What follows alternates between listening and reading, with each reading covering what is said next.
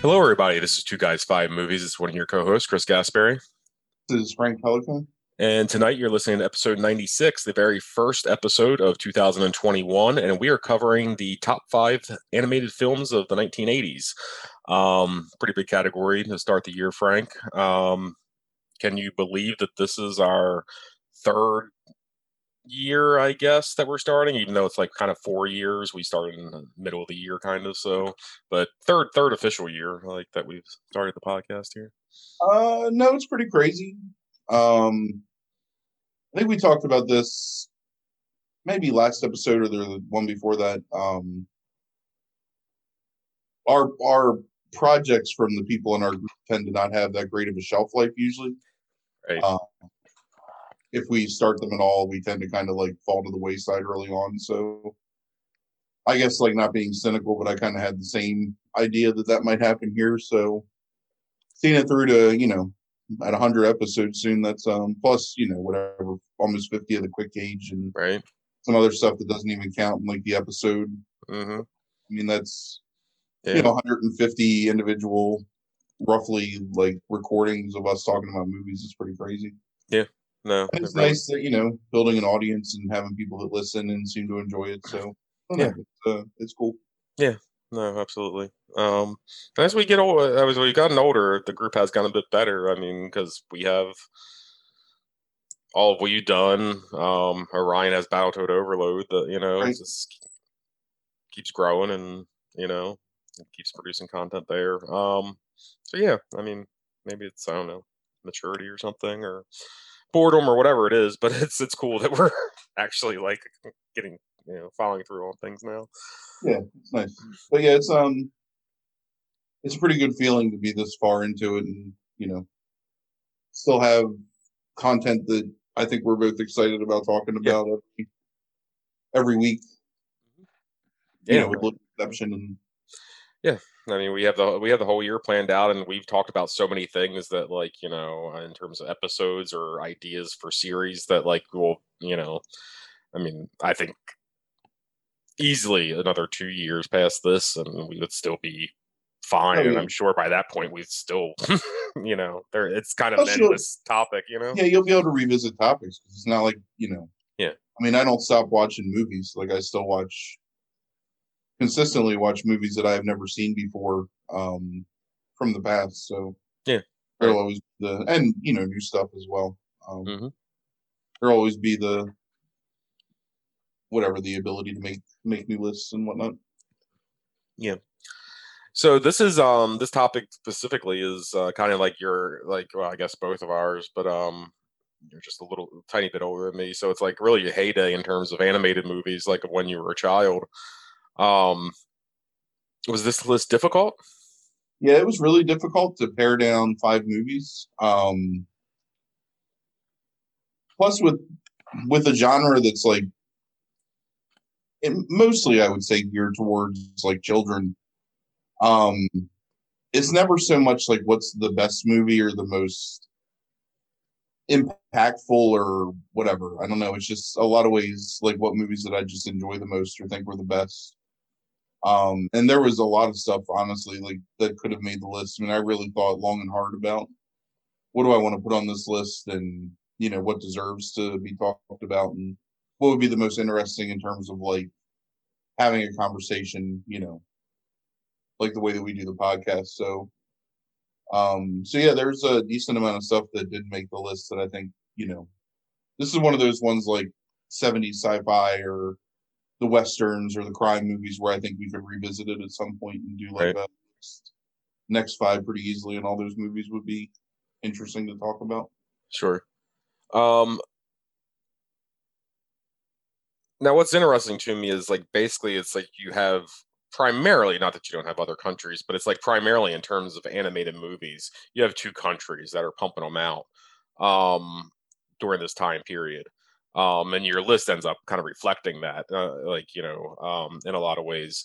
Um, how how do you what do you, and I haven't asked you about this offline at all, but how how do you what's your general feeling about, like, Japanese, like, animation versus, like, American animation in terms of, like, your feelings, like, of what you like, what your appreciation of them are. Is it the same, like, or are there certain things you like from one and certain from the other? How do you feel about those in general? I mean, this is still primarily true, but less so today. Just mostly because of the influence of Japanese animation. The Japanese have always taken animation more seriously, I think, than American studios, where American studios look at it as like pretty much strictly the purview of whatever, like movies for children or movies that are geared towards children. And it was always kind of it's always unique when you see, especially like early on, like animated movies that are sort of stuff like Fritz the Cat, or I don't know, like the Lord of the Rings movie. The mostly like Ralph Bakshi is the one that um is really like the preeminent like animator from pre like maybe even like mid to late 90s that actually cared about adults in animation in America. But the Japanese from really early on were making movies that had mature themes and talked about more metaphysical or philosophical topics, or just more violent. And I think a lot of that is that this is just me talking out my ass. I don't know if this is necessarily true, but I think that with like post World War II in Japan, with the occupation by the American soldiers, and just in a way of like building their economy back up, and the fact that like Japan's not that large of a country, in order to make like to tell the stories you want to tell in the way you want to tell them, it's more like you have a larger palette when you use animation. And if people are more open to it, where like they don't look at it as a kiddie thing or whatever. I mean, there's a lot of animation from like the late 90s and early 2000s in the United States that I wouldn't call them adult, but were more geared towards like a teen audience. Mhm. That did not fare well. Like you look at something like Treasure Planet is a good example of a movie that's not necessarily for kids. It's like got some more adult themes to it, and it's a good movie, but not that successful at the box office. Titan AE is another one that's a good movie, but just didn't do that well because it was Right. an adult audience. There's stuff like Heavy Metal from the 80s, which I'm not personally a fan of, but mostly because I feel like the animation is really not up to par. Like the Japanese had a very distinct style to their animation. I mean, you pretty much can recognize anime when you see it, like if you know what you're looking at. Um, but like I don't know, no one took no one takes Heavy Metal seriously. You know what I mean? Mhm. Or it's like kind of a niche, whatever thing that people just sort of like it's an oddity or whatever. Like we wouldn't think of watching it. Um, going to the movies to watch like an animated movie as an adult because it seems like childish. So I don't know. Maybe there's an acceptance there in Japan that Right. I don't know culturally like why that's more acceptable, but they definitely put more effort into it, and I think appreciate the magic and the expansiveness of animation. I mean, even today, like it's probably less today, but when because as our group of friends, a lot of us were watching anime in like the late 90s, early 2000s pretty heavily. Right. And it still was a thing where it's not like something you would talk about, because you would be considered like weird, or the like immediate ideas that you're watching, like, like hentai, like pornography. Right. Right. Um because anytime somebody sees like some animated boobs, it's like, oh well, why are you watching this, you pervert? Like, Mhm. so, but the Japanese are much less hung up on that stuff. And their cultural and societal norms are much different than ours. Yeah. So there's a lot of subject matters that they'll touch upon that we would, and in some cases rightly so, think of as taboo, like stuff with children and Yes. incest and bestiality and whatever, that they're less hung up on the idea of that, like, that stigma or whatever. Hmm. Um, and not to say that like, that that's what we should be showing in America, but it just shows that there's a much broader range of people that appreciate watching animated things, and Right. in that country. So, Yeah. and it's a hugely successful, global business like anime in general. I mean, there's multiple streaming services, and Oh yeah. most of the major, like just regular streaming services, pay to produce. Like Netflix produces probably like 3 or 4 new animated movies a month, and they have new series all the time. And Yeah. HBO Max has their own animated section with Crunchyroll. Hmm.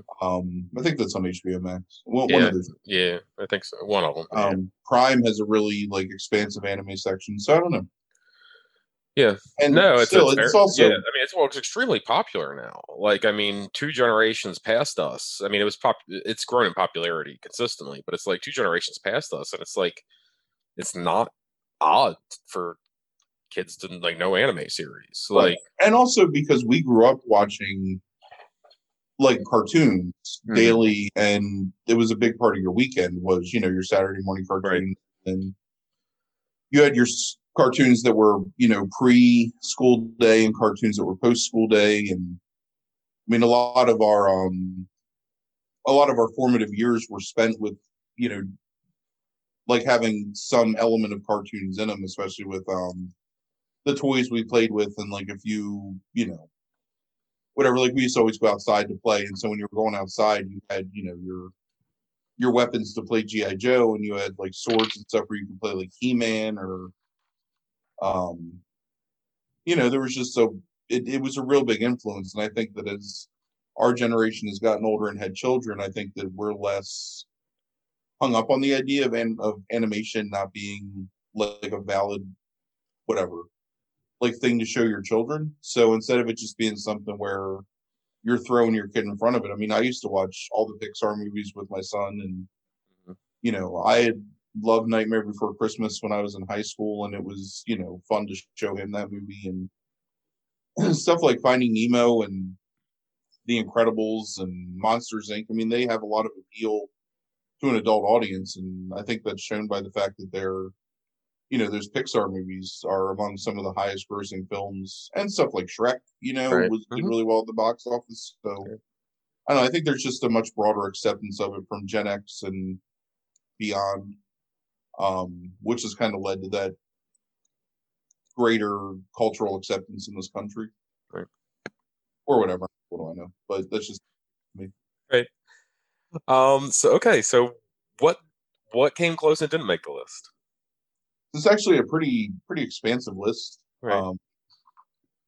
Couple movies from my childhood that I really came close to putting on. Last Unicorn Mhm, was on the list for a while until I took it off.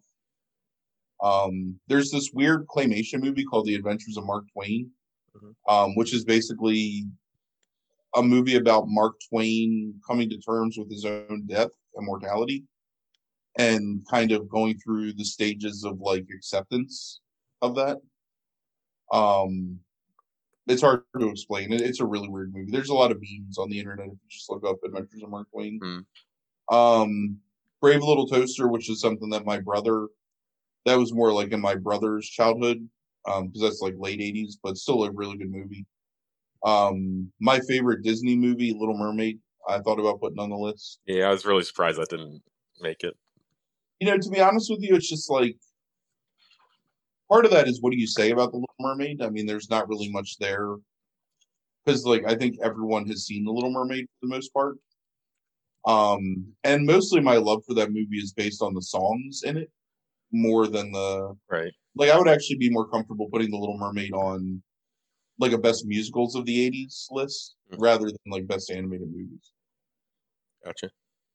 Although the animation in Little Mermaid is superb, and the story is, I think, really good. Off not like a weird, whitewashing of like the Hans Christian Andersen story. But um, then there's a couple of foreign films. There's a movie called Plague Dogs, which you would not be comfortable watching Mhm, necessarily. I think because of your love for dogs, mhm, it would make you pretty sad. Um, couple of other Japanese movies, Nausicaa of the Valley of Wind, which is one of the early Studio Ghibli movies. as well as Castle in the Sky, which is another great Ghibli movie. And then two things which I really struggled with, and just in the end, they're just not very good movies. It would just be all like 100% nostalgia, which is GI Joe the movie and the Transformers movie. Hmm. I still love those a lot, but in a purely subjective way, like they're not that great, unfortunately.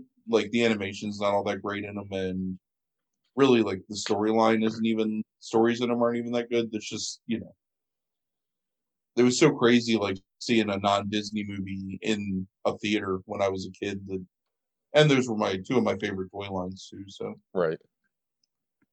so yeah, all that stuff was at one point I considered it and kind of vacillated about putting on the list. But I'm pretty happy with what we came up with this Yeah. top five.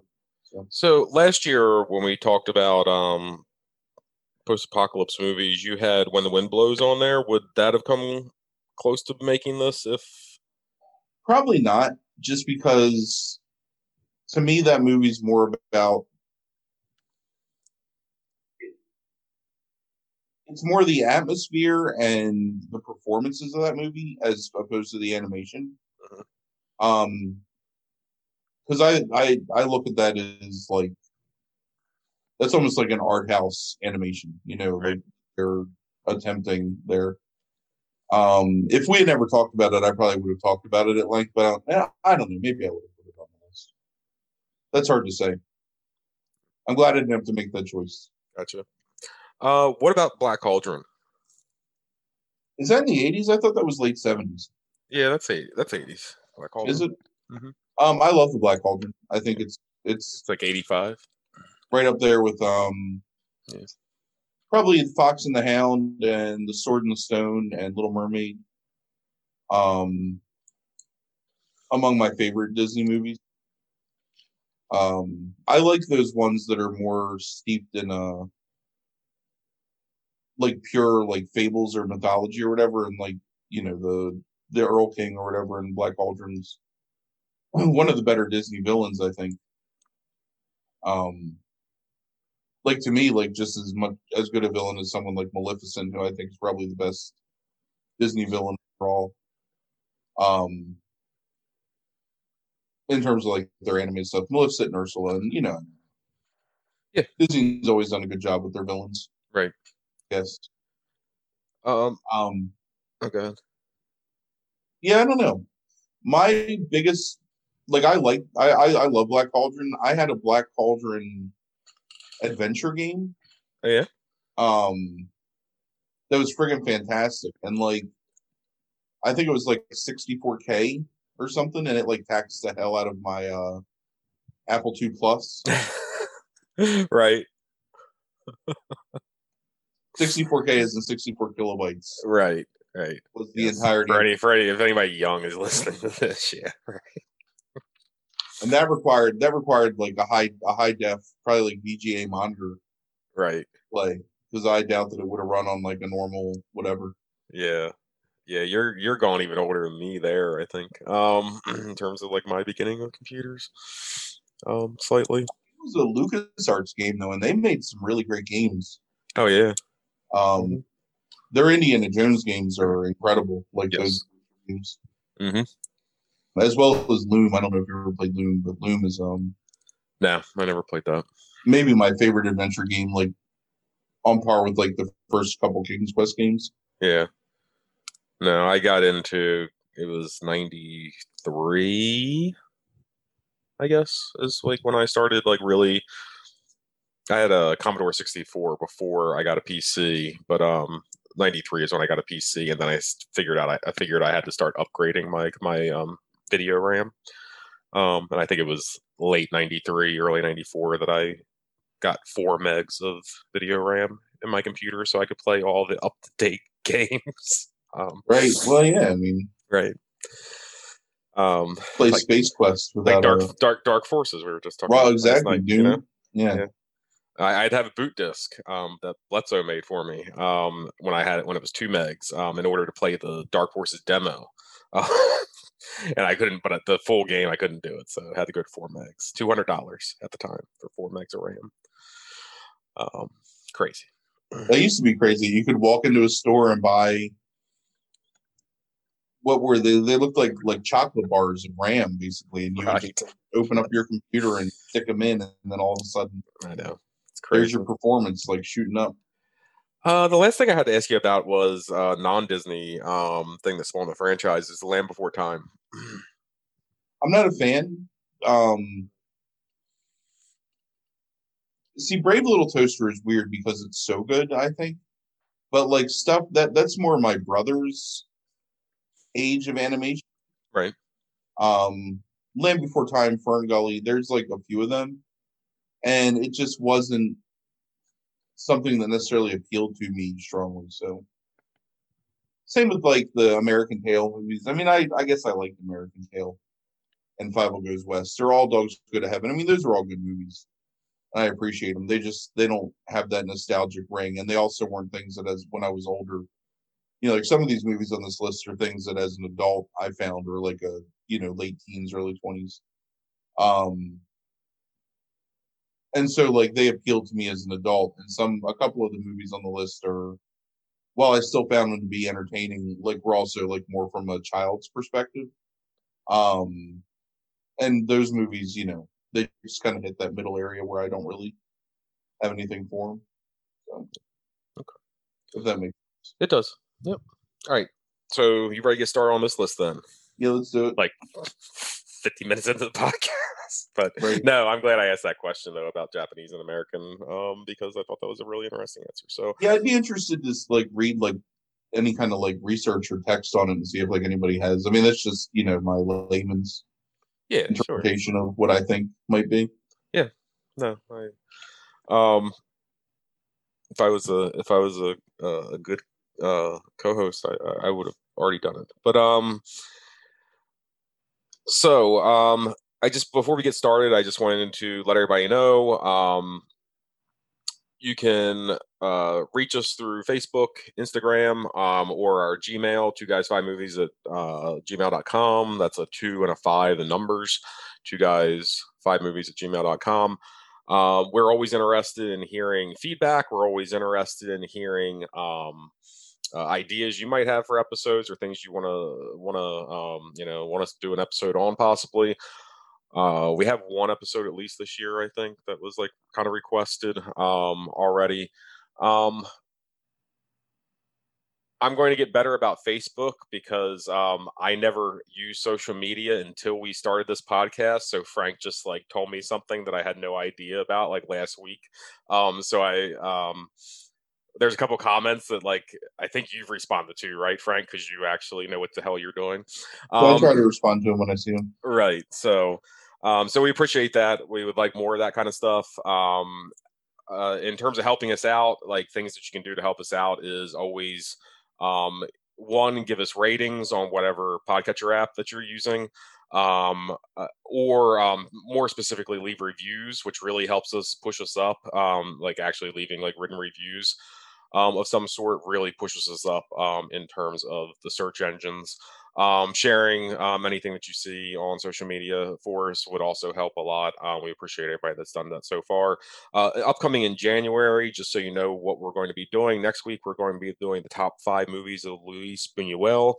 And then the week after that, we're going to be doing, or 2 weeks after that, we'll be doing our second ever Versus episode where we take 2 movies and kind of do deep dives on them and compare the two because they have similarities. And we'll be doing that on a movie called Starfish and Annihilation. And then at the end of the month, we will be starting our roughly year-long series delving into 90s horror. And the first episode will be covering the year 1990, and we'll be doing the top 5 horror movies of 1990, and then so on 91 in February. So on and so forth. We did something very similar 2 years ago, where we did B horror of the 1980s, and Frank, who is very eclectic but has an affinity for horror, covered every single year from 1980 in terms of his top 5 B horror movies of each year. And we're going to be kind of repeating that to some degree with the 90s this year. And then next month, we have a few episodes planned, but the one that we'll really be focusing on is our 100th episode, where We will Crazy. be having everybody that's been on the podcast with us at some point come back. We've given them the opportunity to talk about a movie that they either really want to talk about for whatever reason or another. Whether they love it, whether they hate it, or whether they think it's underrated and so forth. So we'll have it probably end up being a pretty long episode as I splice all that together, but we'll be talking to all the friends of the podcast about their specific movie. And Frank will be reviewing himself. What do they call that in your business world, Frank? Like the self performance like review type thing. Do they have a term Yeah, for that's pretty that? much it. Is that it? Self-evaluation. Self evaluation. That's it. That's what I'm trying to think. What are we calling them this year? We just changed what we call them. They're PE somethings. PERs maybe, performance evaluation report. Okay. That sounds about right. Like just get it down to acronyms so you can take like any kind of like meaning or humanity away from it. Just had to do them in December. Right. So Frank's going to be doing a PPR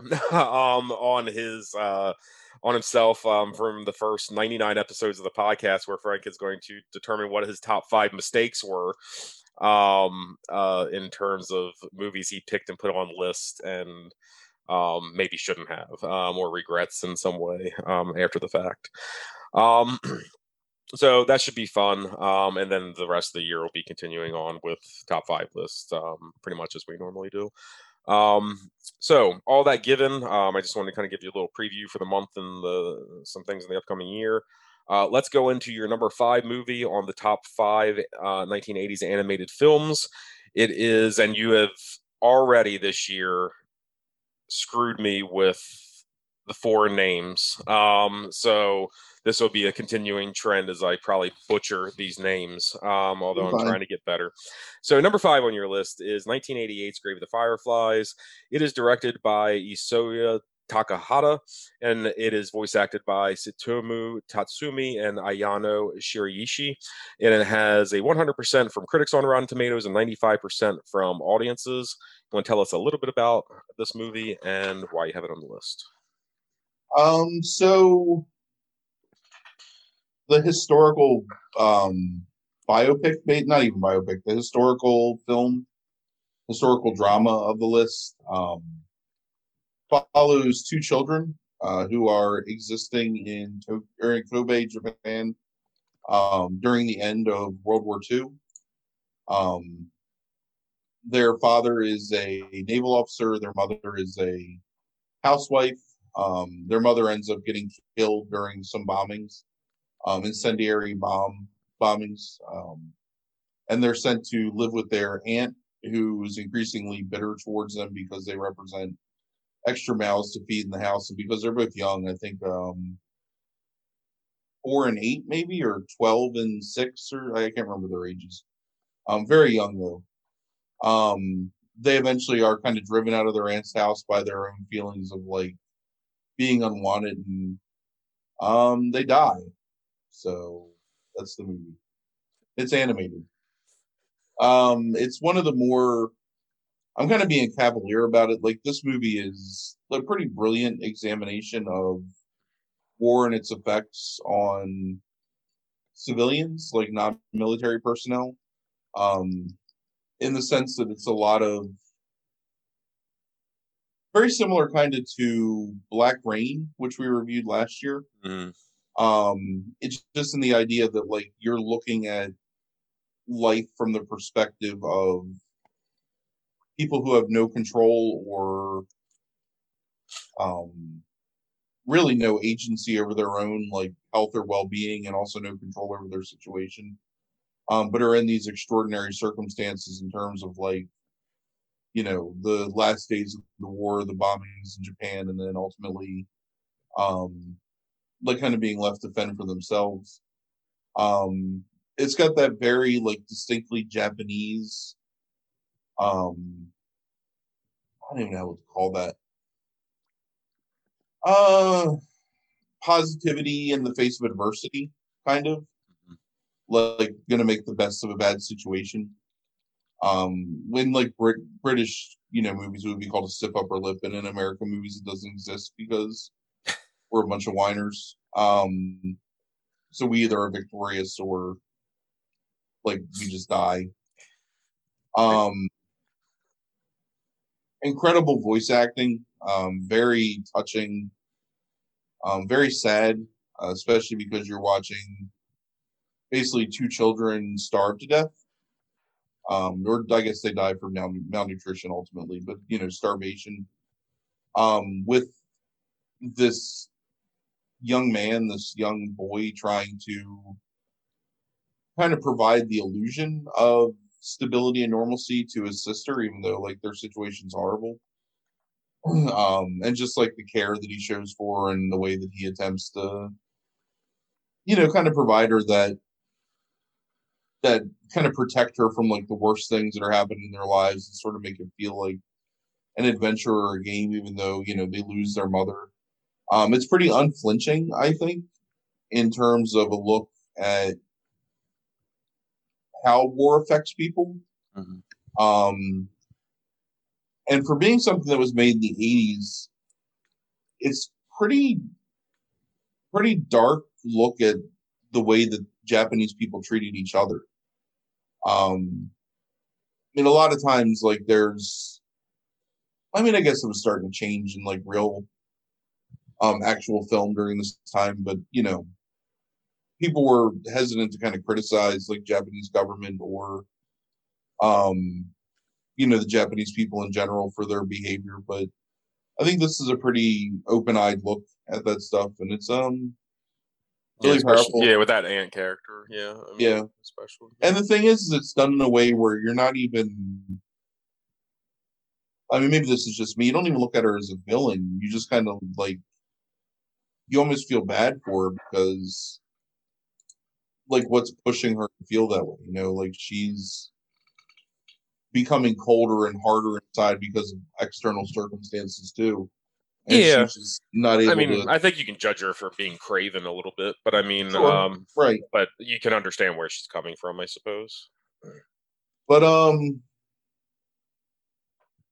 make you cry, pretty hard. Yeah, Uh, I think this movie gets you pretty early on. Even like the initial like opening scenes of the movie are kind of gut wrenching even before you know the characters, and then it really doesn't relent. Um, Beautifully animated. I made the. I think it might be in terms of like its overall importance. I think it's the first or second most important movie on this list. hmm Just in terms of cultural relevance and like what it led to. Um, and it made some best of lists from like actual critics, not to like steal your thunder. For this year, right. but and from an entertainment standpoint, like if you,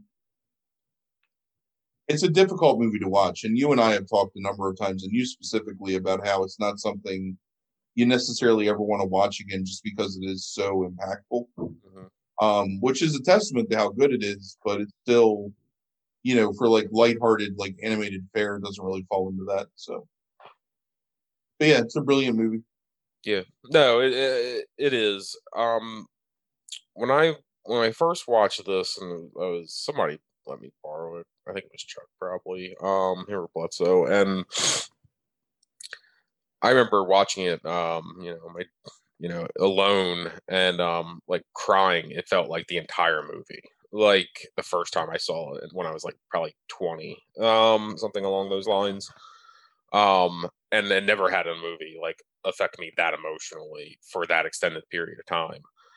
And then I made the mistake of like watching it again, at least in part. I remember over at Chuck's house one night, and everybody trying like not to like tear up in front of each other. And then I haven't watched it since, but then that was within a year of each other. The thing that I found,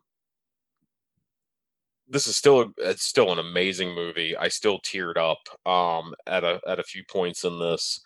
But what disturbed me the most, I think I texted you about, is like emotionally it didn't hit me as much as it did 20 years ago. Um and I don't know if I like that idea. That it doesn't affect me as emotionally as it used to. I don't know. I don't want to think about the implications of that potentially.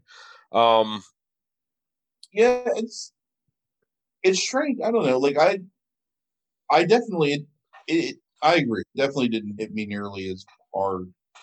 And it's been 20 years since I've seen this movie, Yeah, maybe. same. Yeah.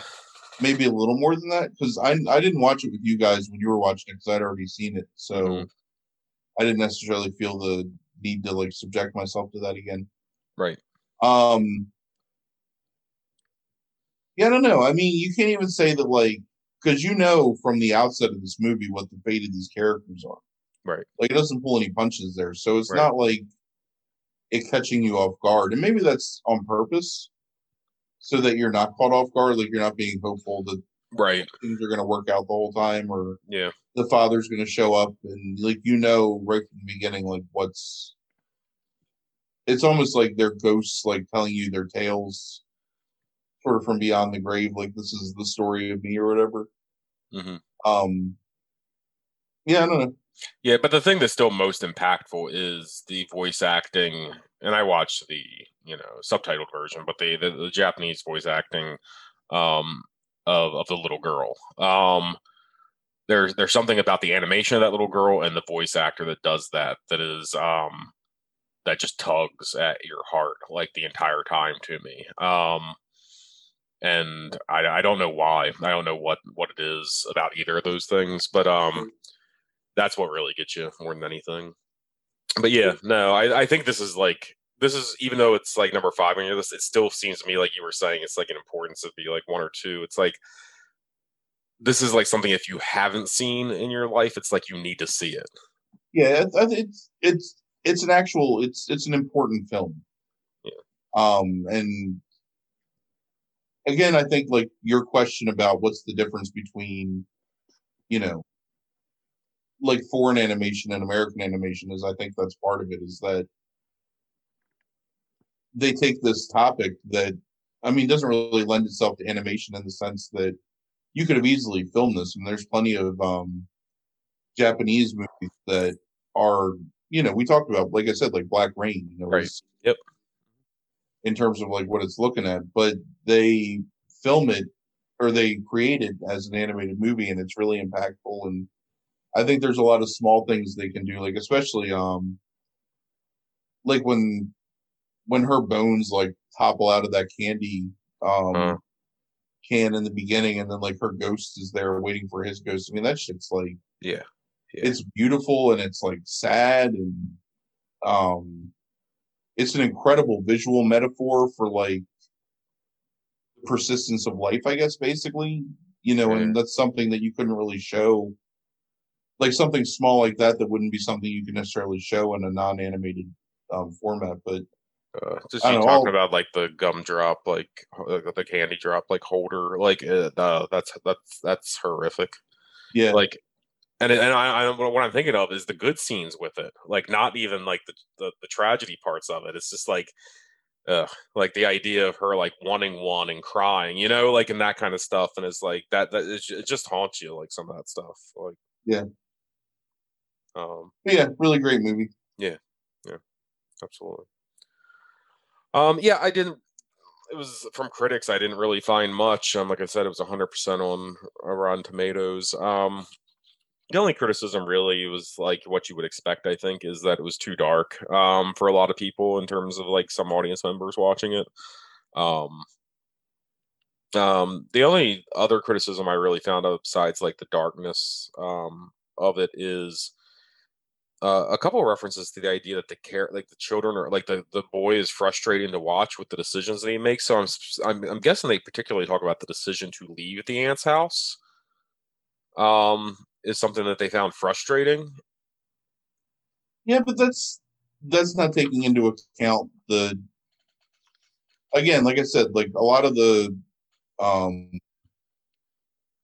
a lot of the characters' motivations and emotional reactions in this movie are very Japanese. Yes. And having watched an inordinate amount of like Japanese films in my life, both animated and not, like I can tell you that he's protecting his honor. He's like Yes. protecting his sister from shame. He's being like the man of the house and sticking his chest out and putting his chin up to like stand in the face of adversity. I mean, And there's a little bit of pride in it. Like, don't get me wrong, like in that behavior. But I mean, yeah, you're exactly right.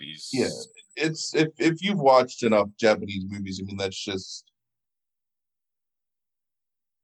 I mean, this is a culture that was committing ritual suicide even into like the 1970s. You know, what I mean, like people correct. were killing themselves over like rather than face shame or bring shame to their families. So the idea that this kid would reasonably think that he could go out on his own. I mean, if they can find food, they're no worse off than they are anyway. You know what I mean? Right. So, Sure. Yeah. although I mean, ultimately they end up being worse off. Yeah. All right. So number 4 on your list, coming back to America, is 1982's The Secret of NIMH. It is directed by Don Bluth. It's voice acted by Elizabeth Hartman, Derek Jacobi, Dom DeLuise, Shannon Doherty, and Will Wheaton. It has a 93% from critics on Rotten Tomatoes and an 85% from audiences. Want to tell us a little bit about this movie and why you like it so much? So based on the book Miss Frisbee and the Rats and NIMH, it follows Mrs. Brisby, who's a widowed mouse, field mouse, taking care of her 4 children, one of whom the youngest is a boy who's really sick. You find out that her husband was this notable like rat warrior in this warren of rats, who all have kind of like a super or preternatural, supernatural sentience and intelligence to them. The farmer whose land they inhabit is about to till the fields. So Miss Brisby has to move her home before this tilling occurs. While the rats, the leader of the rats, Nicodemus, figures out that when the farmer does this, their home will be destroyed anyway, and they have to move. There's a rat named Jenner, who's kind of like he's the antagonist of the movie, who doesn't want the rats to move, so he's kind of like doing these like underhanded machinations to keep them in place. And that's it, pretty much. I mean, it's an action adventure um, film. I don't know, movie. It's also kind of an examination of the effects, and this is like a theme with a couple of these movies. Man's use of science and like what goes too far, and then if you do something and you create life, like do you have responsibility to that life, or what constitutes like sentience, and there's a lot of like really kind of like high-minded philosophical and like scientific ideals that they sort of gloss over there but are still there. And it's just it's a beautiful movie, and unfortunately at least the version that I watched on Prime had a lot of graininess to it, but it's hand animated cells. The backgrounds are watercolored almost, like they're really beautiful, beautifully Yes. backgrounds. Um, it's got a surprisingly complex story for being a children's movie. I always thought it was like watching it this time. I realized like, oh well, it's not really overly complex. Just it seemed like that to me as a kid because it was so much more than like the paper thin plots that you were used to seeing on Saturday morning cartoons. Wonderful crew of voice actors in the movie. I mean, you named them in the beginning, but particularly Derek Jacobi's really good in it. Dom DeLuise. Dom DeLuise, maybe the best performance playing not Peter. Is that his name? The Peter, Crow? the Crow, I think it was Peter. Jeremy. Jeremy. Jeremy. Yeah. John Carradine, I forgot to mention as well, but he plays the Great Owl, but it's only like a 5-minute thing. Yeah, it's a very entertaining movie. It's pretty briskly paced. There's not a lot of downtime to it. I mean, things just kind of move scene to scene. This is a movie that I saw in the theater, so I have a lot of like personal affection for it. It's also got this really weird not weird. That's not the right word. It's got a very almost forward thinking look at kind of a cyberpunk aesthetic, or steampunk aesthetic, I guess is probably the better way to put it, Right. where electronics combined with natural like physics combined with magic in order to make all these things occur.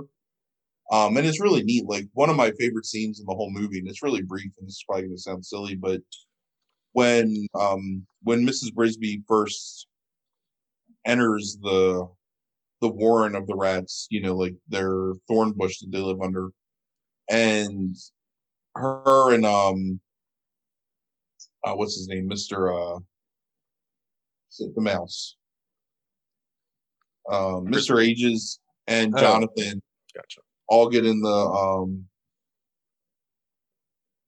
lantern, and Mhm. like the lantern like descends into the water, and then the water like bubbles out. It's like a submersible. I mean, it's just Right. the animation in that scene and like just the idea behind it. Especially from a kid that spent a lot of time playing with action figures, and like the kitchen was like the Cobra base or whatever, like the living room, like using found objects around the house to be like part of my adventures. Like it was really inspiring to me. So yeah, so I really enjoy it. Yeah, I hadn't seen this, and I didn't remember anything watching this. I know I'd seen it when I was young. I didn't really remember much about it, like that much, except for like the way some characters looked. Um, I expected for some reason to feel like it would be dull when I went into watching this, but it tells a lot of story at a brisk pace, in like a pretty low runtime, right? It's like 125 or something like that, like an hour It's 25. Like, it's not very long. yeah. Um, and I thought it was weird. Like, I just think this is a weird movie. Like, that doesn't mean it's not good. I think I liked this. I enjoyed it. It's a lot actually, but it's a strange movie. Like you were talking about with the combination of like the fantasy aspect of these animals, but there's sci-fi like elements in it and some magic. It seems kind of like it's just a really bizarre like combination of those things. And the thing I think I was most impressed by, but also found weird, is the idea that it's like a widowed mother is the protagonist. Right. It's like, when the hell do you see in the 80s a female protagonist in an animated film in the first place, really? So I'd be curious. I don't know a whole lot about Don Bluth. I'd actually be curious how much influence he had from Japanese animation, because that was stuff that would happen in like foreign animation where you would have a female character or female protagonist, and definitely, I mean, you can tell that the man's like a huge fan of stuff like Errol Flynn, like sword and Right. swashbuckling movies. Especially because of the sword fights at the end of the movie, just the way that they're blocked and presented are it's very classical. Like it feels like you're watching like Errol Flynn like fight someone. Um, yeah, I don't know. I mean, I weird. Like I hesitate to use weird. I think it's maybe not revolutionary, but it's definitely ahead of its time. Yeah.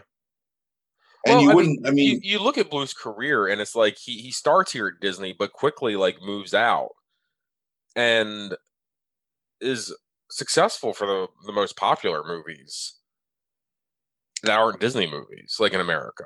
Like what he does, like Land Before Time, An American Tail. American Tail, yeah, All Dogs Go to Heaven. Yeah, yeah, I don't have his list up in front of me, but it's like he does like a number of like those popular movies of the '80s.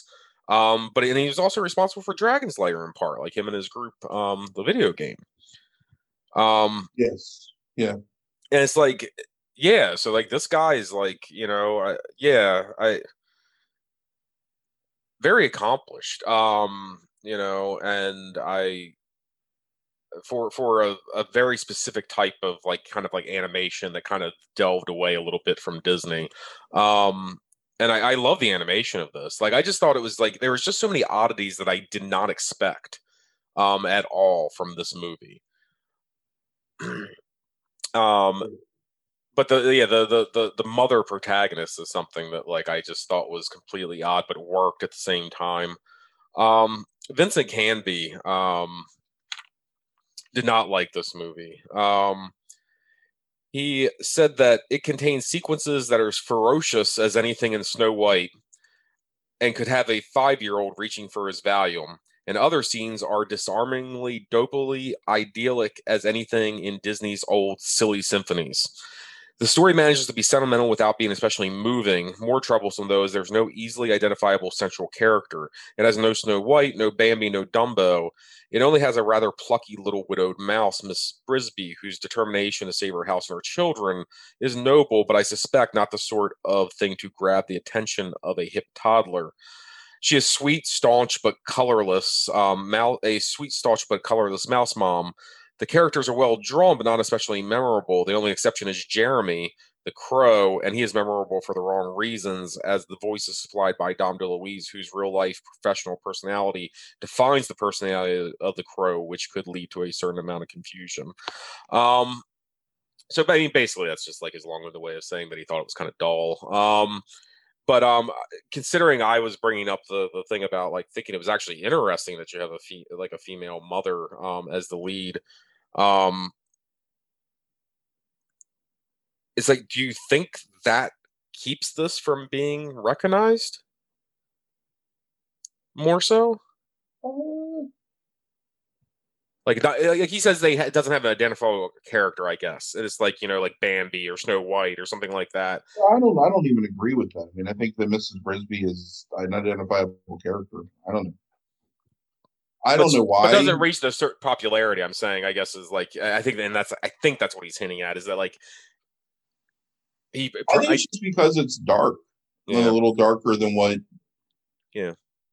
And if you're sitting there and you're a parent and you have, and not to say that like Snow White and Bambi and I don't know. I mean, a lot of this stuff has darkness to it, like especially like the pre '90s Disney stuff can be kind of dark, but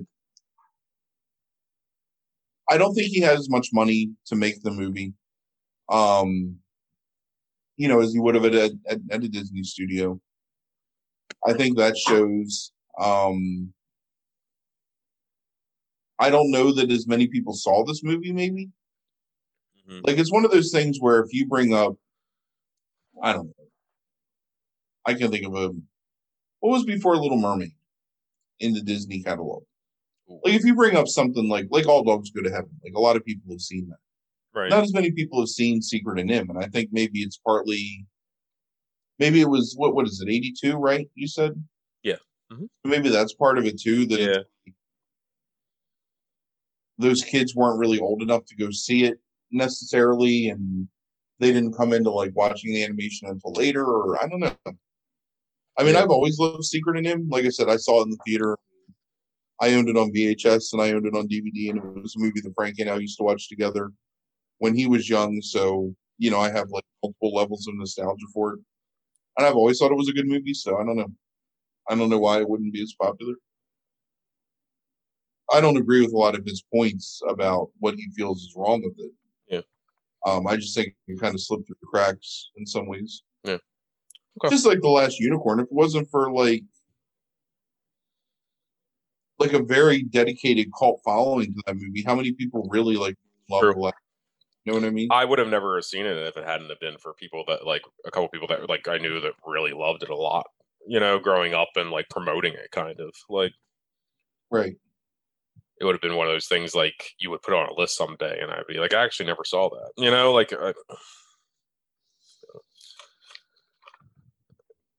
Okay. So it's just like there was a movie that I mentioned when you asked me about stuff that I didn't put on the list, and that's Nausicaa and the Valley of Wind. Uh-huh. That movie was cut up and shortened by I can't remember who owned the rights to it. Universal maybe, or New Line or something. Mm-hmm. And packaged as a completely different like movie. And that's part of the problem with stuff like NIMH, is there was like all this stuff that was animated that was kind of just like shoved out there. The other thing too with NIMH, and I just thought of this might actually be like the more salient point.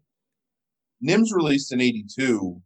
what would you say like the true advent of the VHS is? Like 84, 85, maybe even Yeah, 86. yeah, I did. Yeah, So yeah, Nim is there prior to VHS. So it's not yeah, like anyone's like going out and renting this movie upon release. right. And then And mass when, produced VHS, like where people like are owning them, isn't until like 86, 87. Like a lot of people are owning them. and even then, it's super expensive to buy a VHS. Absolutely. So So by that point, those it's people are forgotten. going to go buy, You're people my parents' age. My mom's going to go buy Snow White, right. which was something she loved, or like Fantasia. Sure. Not that Fantasia was even easily available back then, Hmm. but like they would buy the things they knew and not. Yeah, that makes a lot of sense, actually. Yep. So if I had to say anything, I think that's probably like the It's a biggest. timing issue. Yeah. Yep. Yep. Makes perfect sense. Okay. Because there's lost Oh, stuff too, and not to belabor this point, yeah. but there's stuff that like I've only seen once or twice that I have vague memories of, and I couldn't even like name you. Like this Mark Twain one is a good example of things where it was just from that time period, and it wasn't something that you necessarily, because it wasn't something that your parents remembered and would rent for you when you were a kid because they had the buying power anyway. And it wasn't something where you would have necessarily seen it. So if it was sitting on the video shelf and you have 1,000 things to choose from, it's probably not going to be high on your list of things to pick Right. to watch. So Yeah. No. All that makes perfect sense. Yeah. I would like to. I don't know if we ever would be able to do it. I would like to do like maybe this is something we could get Ryan in on because he's really into it too. I'd like to talk about like the influence of like the VHS cover on your viewing habits and like what are like the top 5 or 10 VHS covers that made you rent movies Hmm. like when you were a kid, like when you were sitting there in the aisle and all things being equal, like you saw you know the hanging baby doll baby of Deep Red versus um the guy with the garden shears of The Burning, and it's like, oh, Sure. this Deep Red movie looks like lame, and this Burning movie, you know, Right. like what pushed you in one direction or another. Right. And And I like wonder what if, and from an advertising standpoint, it's like what tells you what that movie is with right. like as little information as possible. Like, I like wonder if Nim, Silent Night, Deadly Night is the first thing that popped in my mind when you said that.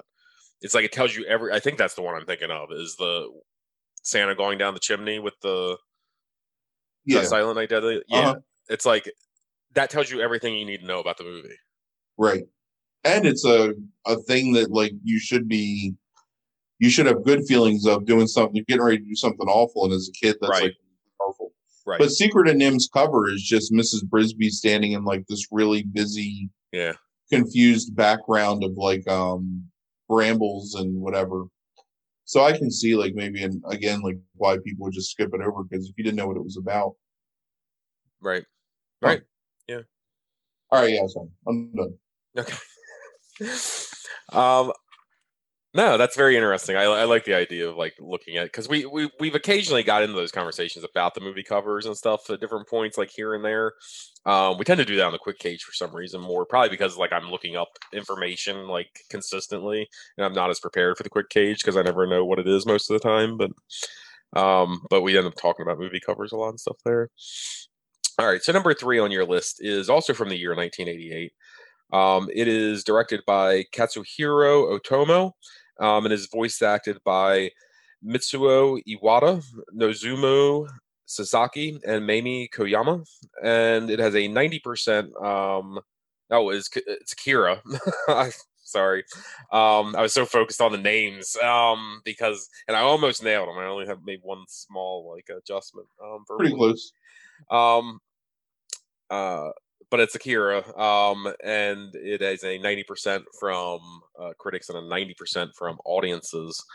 You want to tell us a little bit about this movie and why you have it on the list? So based on a long running manga by Katsuhiro Otomo, that ran through the majority of the 80s, I guess. It's basically the story of a post World War III Japan that's in kind of like a rebuilding phase. Um, it's overrun by gangs, teenage gangs that kind of just like run the streets and do whatever they want. The military has a much larger presence, including having like military vehicles on the streets and like soldiers that are immediately responding to things like things that you would think of the police responding to. So it's basically a military state.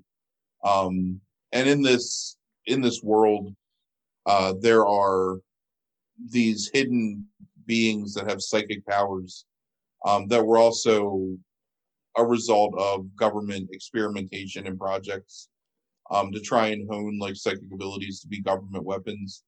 But they're all children, or they're adults that have like not really aged because you know their psychic powers like have kept them like small, so they're like wizened like children. A member of a biking gang, Tetsuo Shima, gets in an accident where he inadvertently hits one of these kids one day, whose psychic powers shield him, but like cause Tetsuo to be severely injured. Tetsuo is taken to a secret government facility, and basically his psychic powers are unlocked. He's unable to control those psychic powers, so he's sort of combination of having low self-esteem and abandonment issues, and maybe a little bit of like hidden megalomaniacal tendencies. He goes crazy and is basically destroying Tokyo. His friend Kaneda, who's the leader of their biker gang, plucky, sort of like swashbuckling, like ne'er do well, is trying to stop him both out of love of his friend and also just anger at what his friend is doing. It's for being like a 2-hour film, I think it's a pretty well realized relationship, like probably the best one in the movie between the two of them. Ultimately, Tetsuo is taken away by a greater psychic power. This kid Akira, the titular Akira, who was the first, like the most powerful of like the original batch of psychic kids. And at the end, there's just hope that like the world will move on and like things will be better. And but that the promise that at some point like these kids are going to return, probably even more powerful than what they are. Mixed in with all this is some ideology about the role of the military and government, governmental corruption. It doesn't really delve too much into any like one topic, just because it's condensing a several thousand page, comic work into a 2 hour and how long is this? 2 hours, 15 minutes, maybe something like that. Something like that. 2 hour and 15-minute long. It's actually just exactly 2 hours. Movie. One of the most culturally significant movies, anime features released in the United States. In my opinion, the reason that anime is popular in the United States is because of this movie. It's without having. So I've read Akira, like all of it, and without having that knowledge, it's sometimes I think difficult to understand what's happening on the screen, because they're taking really expansive narrative arcs and condensing them into sometimes like 10 minutes, 5 minutes screen time. I mean, there's a lot of stuff with the Resistance Group, led by Ryu, that they just completely like gloss over or combine multiple characters into one or change motivations. It's the Lord of the Rings argument for the most part. But it's an interesting look at like the power of like the hidden potential of humans. Stuff that we've talked about or that you would talk about in science class, like the power contained within an atom or the power contained within a cell. And I think a lot of, there's still a lot of like post Hiroshima, post Nagasaki, like psychic scars that you see in this work, which is like the ultimate destructive force of like a small thing that can wipe out like, an entire civilization basically. And what's the responsible way to deal with that, and whose hands does that belong in? And beautifully animated, has one of animated movie or not, in my opinion, one of the best scores in any movie ever, especially early on, like the stuff when they're racing motorcycles around Tokyo, like that. Um, that's actually NOH music. Mm-hmm. Like the person that did the score was, I guess, classically trained in like no instrumentation, and so like all that stuff is traditional Japanese instruments plus vocals, almost like an acapella accompaniment to these like wooden drums and biwas and whatever. So yeah, I mean I saw this movie when I was 13 maybe in a theater in DC. Maybe 14. I was young. Yeah. I bought a bootleg of it at a comic show when I was like a couple years later because it was almost like I couldn't even believe that such a thing existed. Like seeing just the sheer magnitude of like the animation of this movie and the level of detail that comes, and plus like the way they animate characters' faces and stuff. Like it's a very human looking movie despite how fantastical all the elements are. Um, and I know there's some things that are like I said, like sloppy with the story. And it kind of loses its thread after a certain point, a little bit, I think. Again, depending on how much you're invested in that world and how much you know about it, I think helps. Um, but yeah, just I don't know. It's one of my favorite movies of my childhood. My teenagers, I would say, like my early pubescence. And I still love watching it today. Like I watched it last week. I really enjoyed watching it.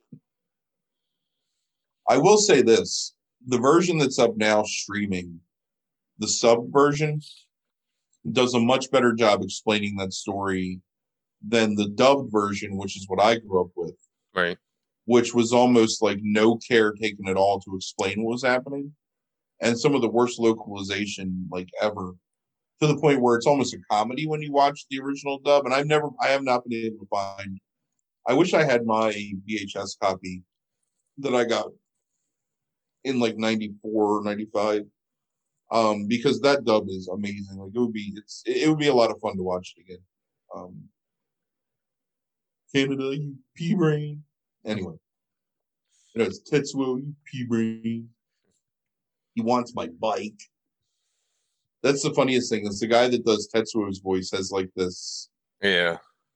snotty, like snide voice actor doing it. And it's always like, my bike. He wants my bike. Like Yeah. that's the whole movie. It's just him talking about his bike. So, yeah. So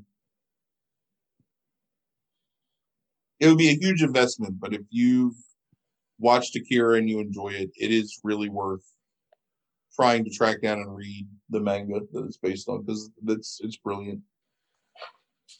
I mean, sure, that's got to be available for. I don't know who has the rights to it anymore. Marvel, of all places, through their Epic imprint, owned the rights to it in the early 90s because a lot of where I read it was in monthly serializations through Epic Comics. Mm-hmm. I have, I think, 50 or 60 issues of it from when I was a kid. And then they released it in the late 90s, early 2000s in graphic novel form. Right. Which is how Chuck had it. Yeah, does 6 volumes sound right? Probably of it. Yeah, it's probably about right. Yeah, it's probably about 2000. I mean, because they have to be like 200 pages each. Yeah, that's probably right. Yeah. So I mean, they're available. I mean, it's not inexpensive. But they're all available, like Prime eligible. All volumes ranging between $17 to $24. I just mean from like somebody basically like putting forth that cost output with I don't know, finding them some way to read them like through Kindle or whatever would probably be a better way to start this. Right. Sure. Yeah. That's the other thing too. Like they capture Otomo's look of his characters like perfectly in this. Mm-hmm. Like it's amazing just how. Did you ever read Bone by Jeff Smith? I did. So you know how Bone had like like Jeff Smith has this almost sublime way of capturing the feel of motion and litheness in his still images. It's like Yeah. it feels like you're watching like a Looney Tunes, like a Merry Melodies cartoon or something, but always very. There's just like a kinetic feeling to it. Like that's how Otomo's art style is. Like it's like you feel the action on the page, and the film Yeah. captures it perfectly. Yeah. Like And you just described, I think, exactly what I don't like about this. Like to what's a that? T is that kind of animation. Um, like overall, like I find it. I hate to agree with our foil Dave Kerr. He describes it at one point as let me find it here. Says too much of the movie is played out in static frames of what seems like a comic strip, and when movement is used, it isn't to define character as Disney does or establish rhythm as a Warner's cartoon does, but simply for physical impact. The pounding away eventually becomes monotonous. And I don't know if I completely 100% agree with that, but I understand where he's coming from. It's very much what I said about Tetsuo the Iron Man when we talked about that in the Avant Garde Horror episode last year. Right. Um, I get overwhelmed and kind of have anxiety watching particularly the last 20 to 25 minutes of that movie, because it's so just it's too much. Rosenbaum says something about like how like the background ends up overshadowing the foreground in the movie, which I kind of agree with too. It's almost like I can't process all of it at once and it becomes monotonous to me and then it just becomes nothing to me. Hmm. Like it just becomes blobs after a while to me, like fleshy, veiny, like blobs of things, and then like action, and then it's like I get really overwhelmed by the end of that movie. I hated this movie when I was a teenager. When I saw it, when I was like 17 probably or something like that. I watched it again this time, as you told me to watch it, and Brandy and I watched it, and I was into it much more this time for the first half hour to 40 minutes because I think I understood it better this time, Right. maybe than I did before. And eventually, it just reaches a point where so much shit happens, I just lost interest. So what point does it lose you, would you say? I really hate. Is it Tetsuo? Is the one that becomes kind of like the villain, I guess, right? Yeah. Like, Cool.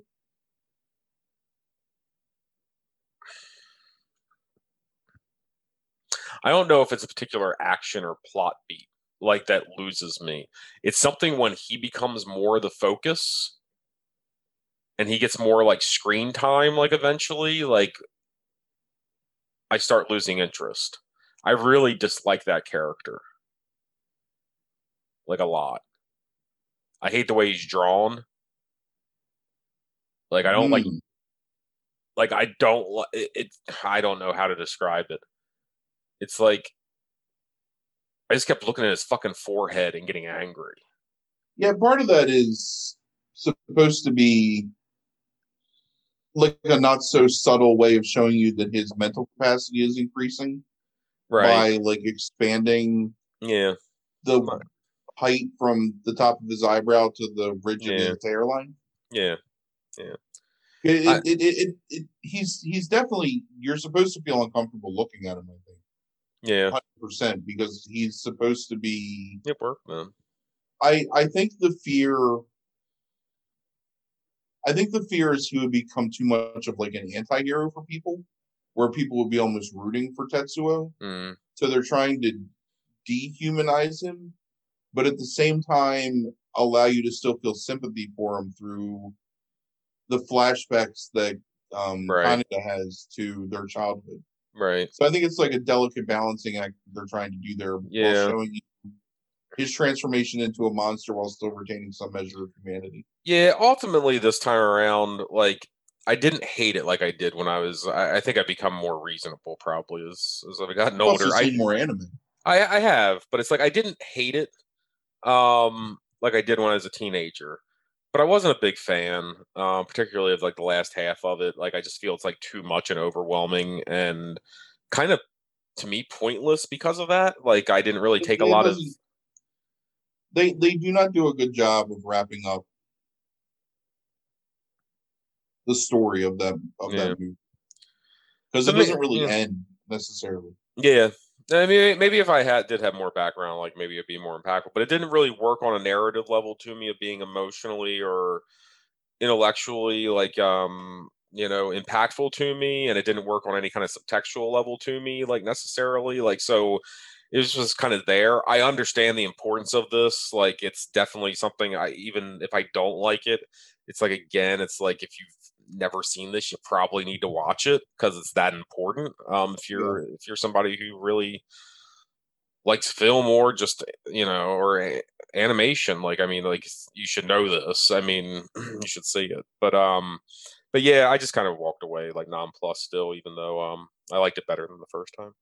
Yeah, I mean, I legit feel if you've ever watched like Adult Swim and marked out to something in like Naruto or Bleach or Right, whatever, right, like this this is the thing that made that possible in yes, my right, yeah. states, the popularity and I mean, I would even say Dragon Ball stuff that I like, like has some of its like I feel like the popularity, I should say, at Dragon Ball of being put on like something like the Cartoon Network might have come from the popularity of this. yeah, I mean this goes a long way because there's definitely a lot of stuff before this, and there was a lot of shit that was stolen from Japanese, animated films and TV shows. Hmm. A lot by Disney, honestly, like for the United States. But this was the thing where you knew what Akira was. I mean, this was like they called it Jap animation Right. um, back then. Like it wasn't anime necessarily. Hmm. But this is the thing that like you saw at conventions. They Hmm. toured. Like I said, I saw this. I don't know if it was called Otacon back there, but it's the equivalent of like what Otacon is today. So it was like Right. a see. And we sat in the theater and watched it in like 90, 91. I can't remember what year, but it was amazing. Oh Like, Jesus, that long ago, huh? That's yeah, I was crazy. maybe I drove down with some older friends and we went and I think it was 91. I'm almost positive that was maybe 92. Anyway, around that time, early 90s. Okay. Hmm. Wild. But yeah, no, I still worth watching. Like I All right. Now coming back to America again. Number two on the list is also 1988. It is Who Framed Roger Rabbit. Is directed by Robert Zemeckis. The stars Bob Hoskins, Christopher Lloyd, um, Joanna Cassidy, and has voice acting by Charles Fleischer.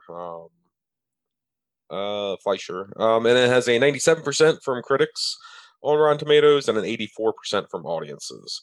Um, I guess. Do you want to tell us a little bit about this movie, and then why it's on the list? Yeah, probably the most well-known movie Right. by general audiences on the list. Also the movie that I kind of vacillated before I even like really gave you my preliminary list of putting on there because it is just as much live action as animated, but I think the animated portion of it takes precedence in terms of the way the actors have to like interact with it. And for the historical nature of the idea of animation in this, like and how it's used. I mean, extremely important. So it's set in the late 40s? No, late 1930s, I guess, in Hollywood. No, it's late 40s. It's 47. Okay. Um, Existing in a world where cartoons and humans exist simultaneously. Um, with cartoons living in a suburb adjacent to Hollywood called Toontown.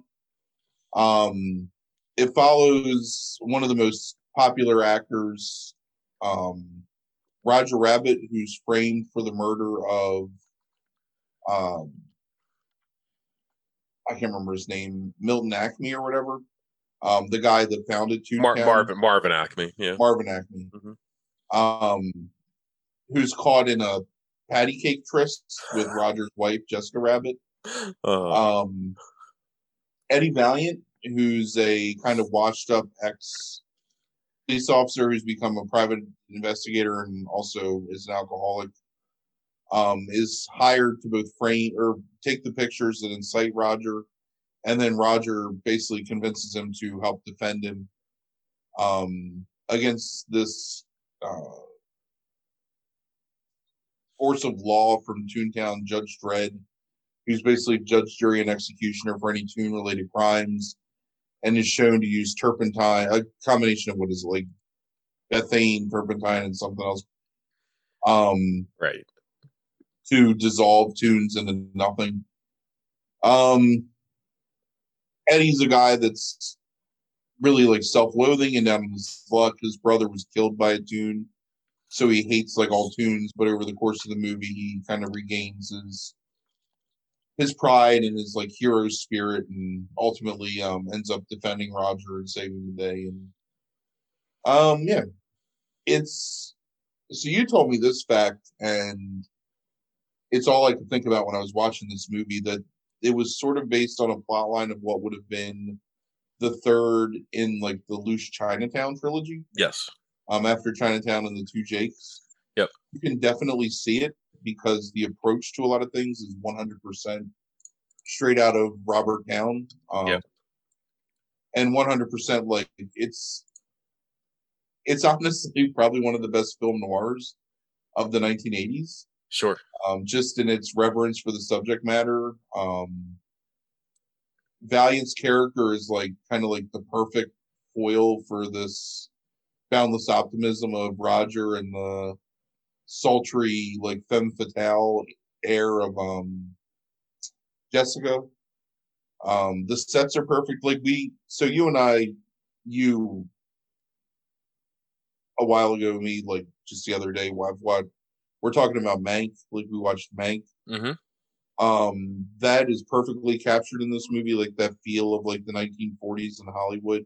Right. Just with like the Art Deco designs of the buildings and kind of like the seedier side of the alleys and stuff. And the language is perfect in it.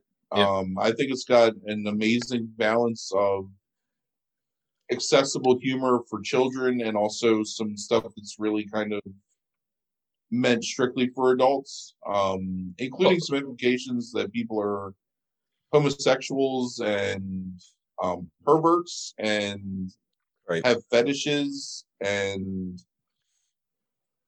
just the way it deals with alcoholism in general. Like, you know, the fact that they call the dude Jack Daniels, like, that's right.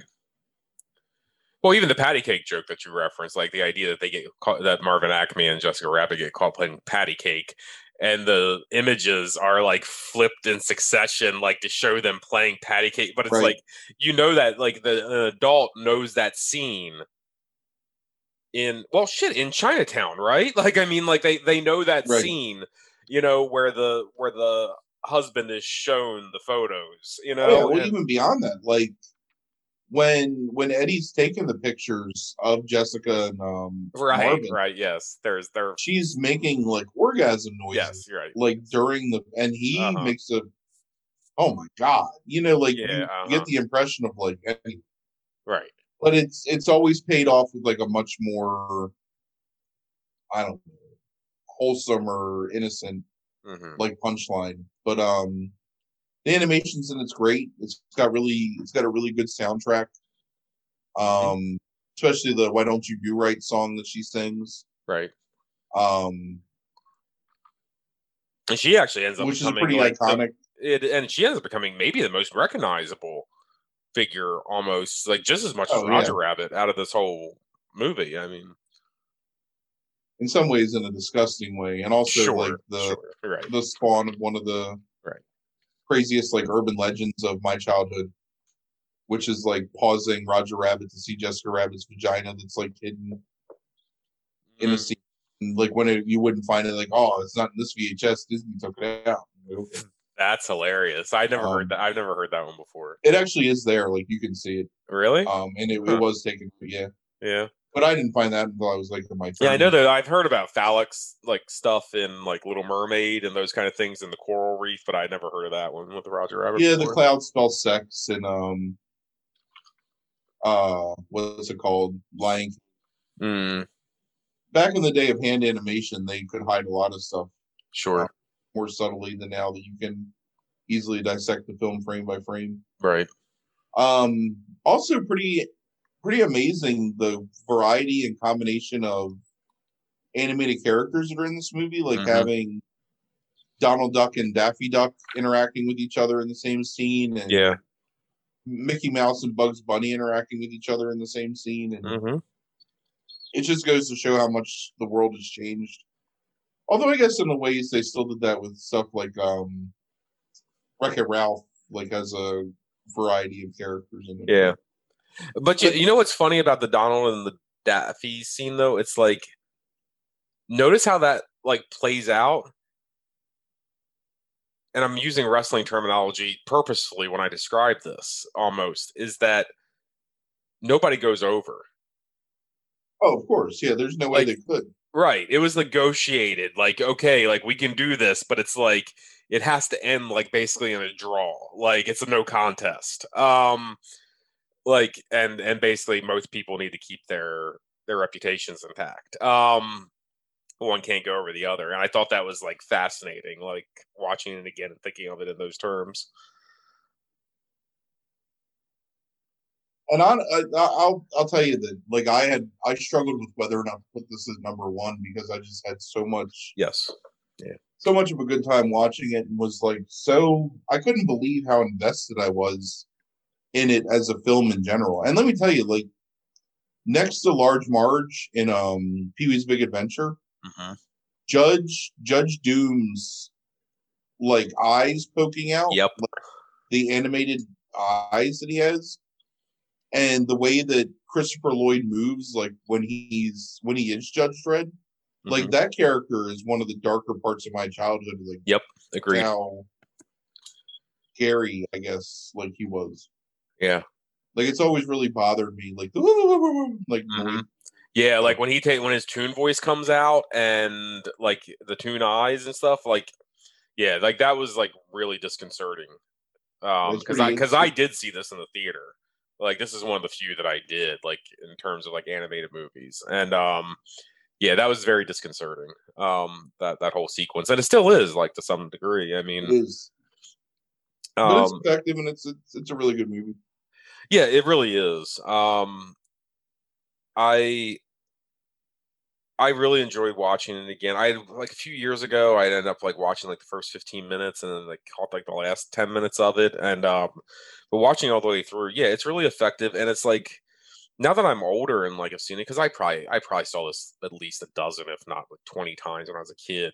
Like I had it on VHS, like I mean, watch it like a bunch, like on like probably like HBO or something. But like um but I haven't watched it in a long time besides those like, 20 minutes like a few years ago. I really enjoyed it and I really took more away from it to some degree this time of like than I did, I think, as a child necessarily. And maybe because I'm older, like just in the sense of like Eddie Valiant's struggle and his like, what his character arc is like in it is like, wouldn't it work perfectly though for Jake Gittes, like in some Oh yeah, ways? yeah, Like 100%. just the character arc itself, like would work perfectly of the guy who's become so fucking cynical that he can't see anything past the cons and the schemes and all those kind of things, and the guy who needs to learn how to goof around again. Right. Um, because it's like you think it's like, what's the first thing really you see with Jake Gittes, and it's like he's telling a joke, and it's like the last thing that he needs to learn is learn how to tell a damn joke again. And it would have worked perfectly. I don't think I'm reading too much into that. It wasn't that much of a third movie to Chinatown, but it would have worked perfectly. Thematically, it fits though. That's what I'm saying. It's like if you kind of like, yeah, broaden it out and kind of look at the stereotypical PI. Right. Well, it would have been. I mean, basically, it becomes a partial plot of like what LA Confidential is with the freeways and stuff. Sure. Yeah. Yeah. Yeah. I mean, but yeah, I thought this was brilliant. Like I really really enjoyed watching this again. I don't know if there's many like laugh out loud moments for me necessarily watching it, but there's a lot of chuckling throughout, like at little things, and like I just really enjoyed it. I just thought it was really good. Yeah, Um, it's really good. I love the animation. I love, like you said, the character interactions. I really invested more in Eddie Valiant this time around than I ever did when I was younger. Um, I love, like, I love noir stuff in general, but it's like it took itself seriously, but not too seriously, and I think that's Right. what I really enjoyed about it. We talked a little bit about this off air one night, but the casting of this and how they, because I was really interested in how they landed on Bob Hoskins. Because I thought it could be a price factor or like, like maybe or something like that because maybe there's so much money spent on the animation. Right. So I want to just walk you through all the actors that were considered here and just say yes, maybe, or no to them. So first choice was Harrison Ford. Maybe. Chevy Chase was second. No. Bill Murray. Maybe. Yes. Yes. Eddie Murphy. Yeah, I think Eddie Murphy would have been good. Robin Williams. Maybe he'd have to get toned down. Robert Redford. No, that's terrible. Nicholson was considered. Yeah, maybe. Wallace Shawn. I'm gonna say yes because that's so weird. Yeah. It's almost like Wallace Shawn I could see being oh shit, what's Eddie's brother's name? Um Eddie Valiant, Eddie Valiant's brother was Ed Valiant. It's Theodore Ted. Oh, Ted. You're saying Ted. Okay, gotcha. All right. because it's Teddy and Eddie. It came through weird on the through the computer. And then Charles Grodin. Yeah, that's really weird. I don't know what to say about that. Yeah. Ed Harris. Yeah, Ed Harris would have been really good in it. Yeah. Although Ed Harris would have been pretty young at that time, right? Ed Harris always looked like he was like Yeah, he always true. looks like he's 48 years Yeah, old. he was like Arn Anderson in wrestling. Yeah, you're right because he looked like he was like in his 40s, like a year later in Needful Things. So yeah, no, he would have worked there. And then the other thing is they Tim Curry was originally auditioned, but they found him too terrifying for Doom, which is really interesting. Christopher Lee was considered before. How do you feel about that? Christopher Lee would have been too dour for it. I think that Christopher Lloyd has the right combination of like classical menace and manic, like wild-eyed hyperactivity. Right. And I think Curry would have been too much like purring menace for it. Mm-hmm. I don't think he's cold enough to affect like the part of Judge Doom that needs to be in early in the movie. Yeah. And I think Christopher Lee is too dry. Okay, so the other people that were considered before eventually, like Christopher Lloyd, ended up getting this role were Peter O'Toole. Peter O'Toole for who? For Judge Doom? For Doom, yeah. No, that's terrible. F. Murray Abraham. I don't really have any feeling about that. Roddy McDowall. Yeah, that's fine. And Sting. I think Sting would have been good at it just because of how he was as Fade in Dune. Yeah, I just thought they were really interesting what if type things, like because so many people were chosen, and you end up with Bob Hoskins and Christopher Lloyd. You know, like after all those big name actors, but iconic in those roles. I think. I agree. Yeah, no, I mean, I think Bob Hoskins is perfect for it. Because I was wondering about it, like because I was like, I wonder if it's because Hoskins is British and kind of like a classically trained thespian, like maybe like they wanted somebody like that potentially to, because they weren't going to be able to interact with anything. It was going to be a lot of it was going to be animation.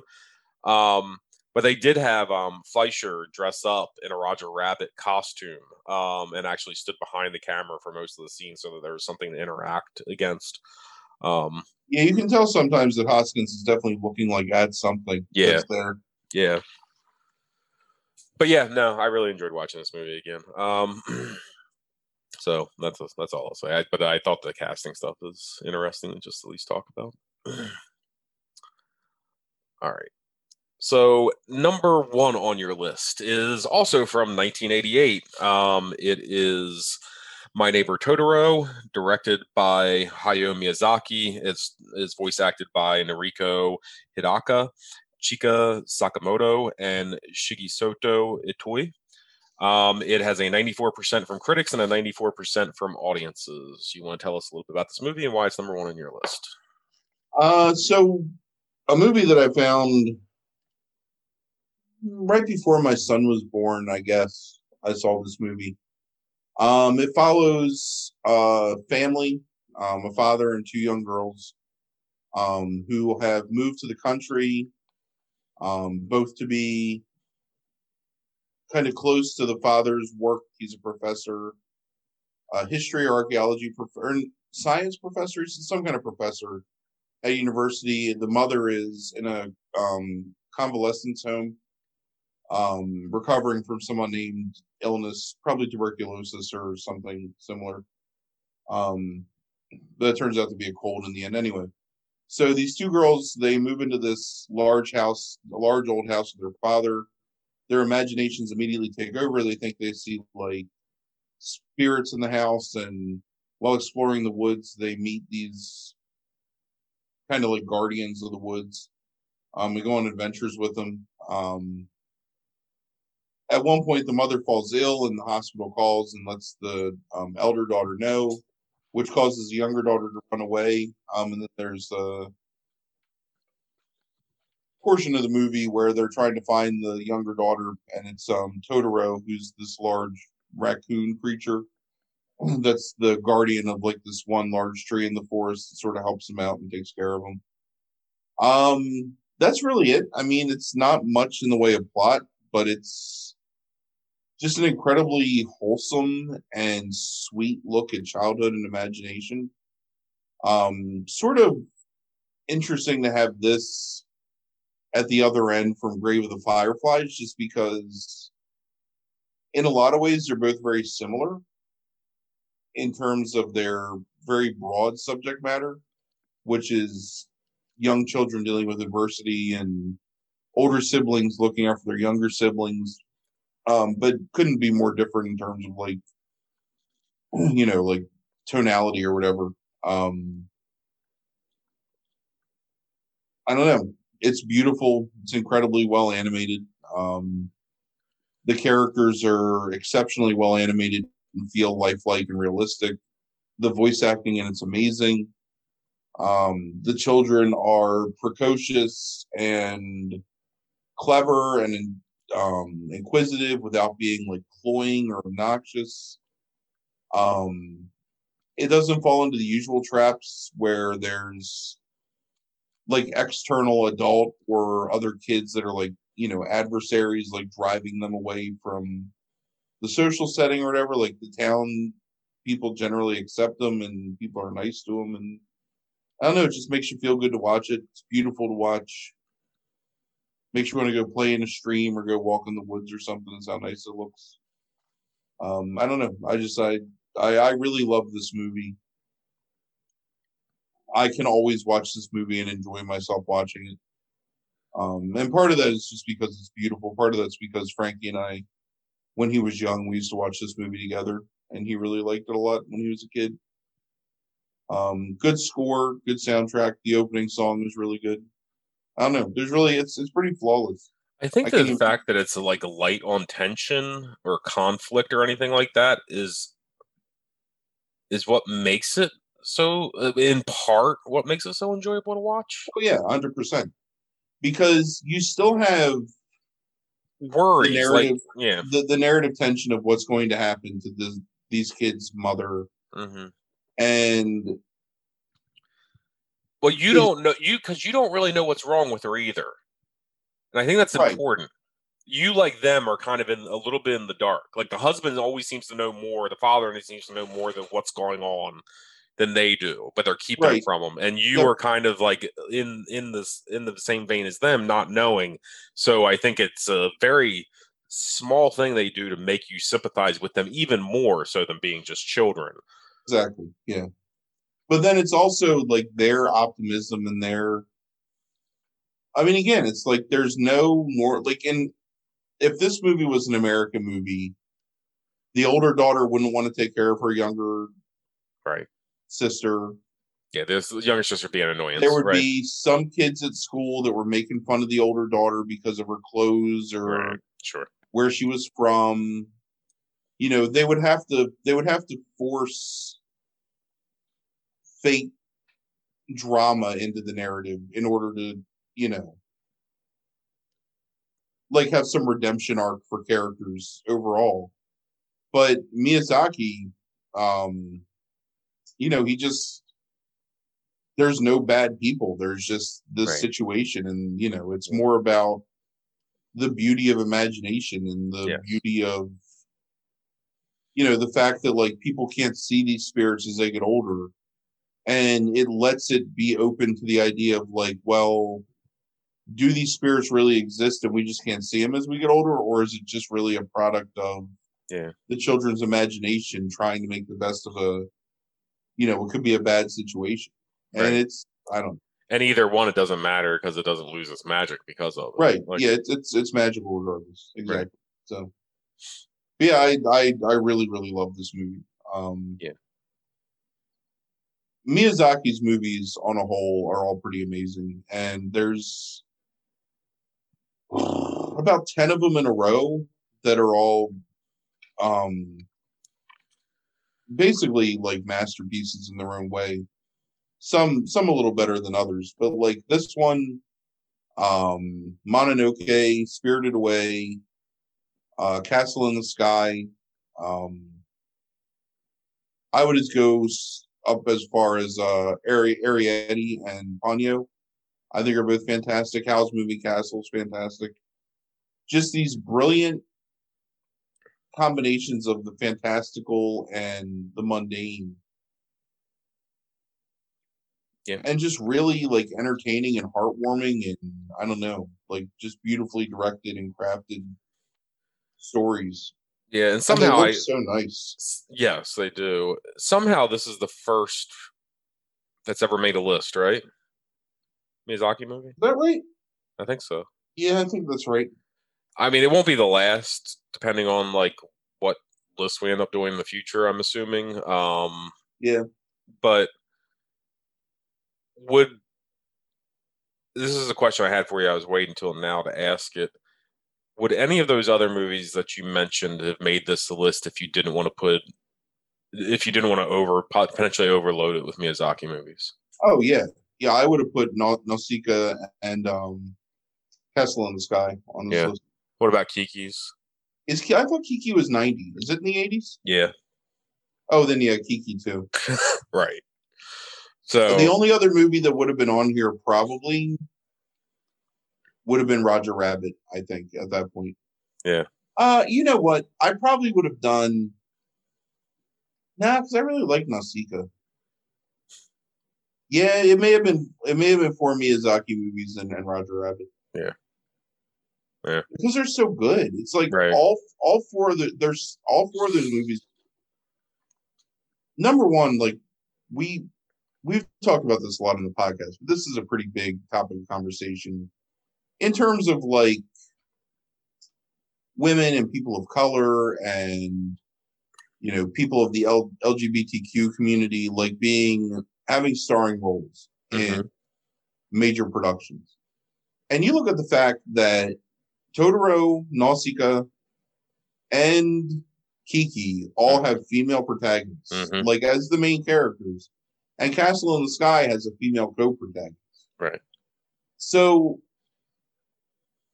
no matter what you say about their weird pervert asses with like their hentai and stuff, I mean, the Japanese were pretty advanced in terms of like recognizing that women could be strong, independent, relatable characters and not have to ever talk about the fact that they're women. They were, and I think specifically Miyazaki using young girls is because I think that it's an acknowledgement that boys become, oh God, this is probably not the conversation I want to get into. Boys become tainted much sooner in some ways in terms of like cynicism and like losing that magic. Because they're surrounded by other boys all the time. I mean, they're also like, you look at something just using Grave of the Fireflies as an example, expected to be productive members of society much earlier, right? At least from that societal perspective, right. I think so. I don't know. Anyway, all four of those movies of his that I just mentioned are fantastic. Yeah, really good. And then you have like Castle of Cagliostro from the 70s, and then Pompoko and shit, what is after that? I guess Mononoke is 95 or so, 96. Right, something like that. 97. Yeah, I can't remember. Yeah. Anyway, just amazing, like all that stuff. The Studio Ghibli stuff is by and large like some of the best animation that's ever been created. Right. Yeah. You know what we should do some year is a Spirited Away retrospective of the people that want to go. Oh yeah, it's a good idea. That was me, you, Bledsoe, Aiden, Chuck, and Singleton. Is that right? Yeah. Singleton did go, right, because we borrowed Barb Parker's van. Barb Parker's van, right? Yeah, right. Marvel was there too, wasn't he? Was he? I think so. That's a lot of people. We didn't all go in Barb Parker's van. Oh, okay. There's a separate. Okay. All right. Huh. That would be but that would be really interesting. Because we met at Chuck's house. Who we could get out of it, and then we rode up to. Yeah, I can't remember. I can't remember how that worked. But it was at the Ritz East. Yeah. Oh no, I understand that, but I'm just saying like how we all, because I ended up riding in the van.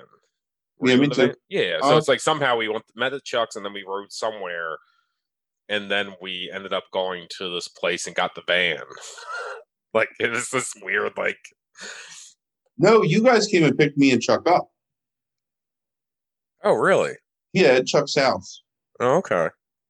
Huh. You know what? And actually, nope. I do remember that now. Actually, I do remember that now. Okay. Some of them had to go get the van from somewhere. Mm-hmm. And then Chuck and I were the last people that got picked up, I think. Gotcha. Okay. Maybe I won't. Oh, that movie's so good. Yeah, I know. Maybe I won't let Bledsoe to go pick up the van. I can't remember. I can't remember how that worked. But yeah, that would be cool one day. But yeah, I love Miyazaki's movies, and like this one is fantastic. Yeah, it's probably my second favorite, honestly. It's one of the top two or three. Like you should really watch Arrietty and Ponyo at some point. They're both really good too. I think they're kind of underrated by people of Miyazaki. Right. But I love Ponyo. Ponyo might be right up next to Totoro as my favorite. Yeah. It's got the same emotional resonance to it and the same feeling of like magic. Yeah, Brandy really likes this stuff. She'd actually oddly never seen this one. Out of which is really weird, but maybe but I'm sure she hasn't seen Ponyo, so I'll maybe someday one night we'll watch that. What did she think of it? Did she enjoy it? Oh yeah, she loved it. Yeah. It was her favorite out of all of them. Um she was not as high like interesting like her having never seen I think no, she already liked The Secret in Him. Like, and she had seen Akira but didn't remember any of it because of drugs back in the day. So and she had seen Roger Rabbit, but she was kind of like she thought Grave with the Fireflies was good, but didn't get emotional at all. Like, didn't really like necessarily see so recognize where it was a good movie, but like wasn't really like necessarily like blown away by it. Still like The Secret in Him, but like uh again, like like not like necessarily like over the moon. Was wishy washy on Akira. I think she actually fell asleep, but like towards the end of it. I understand. And then she liked Two Frames for Roger Rabbit watching it again, and Totoro was like she really loved a lot. But that's the kind of thing that she likes, like things that are like kind of like magical and sweet, but not saccharine. Like right, yeah, kind of like her. It's a good balance there. Yeah.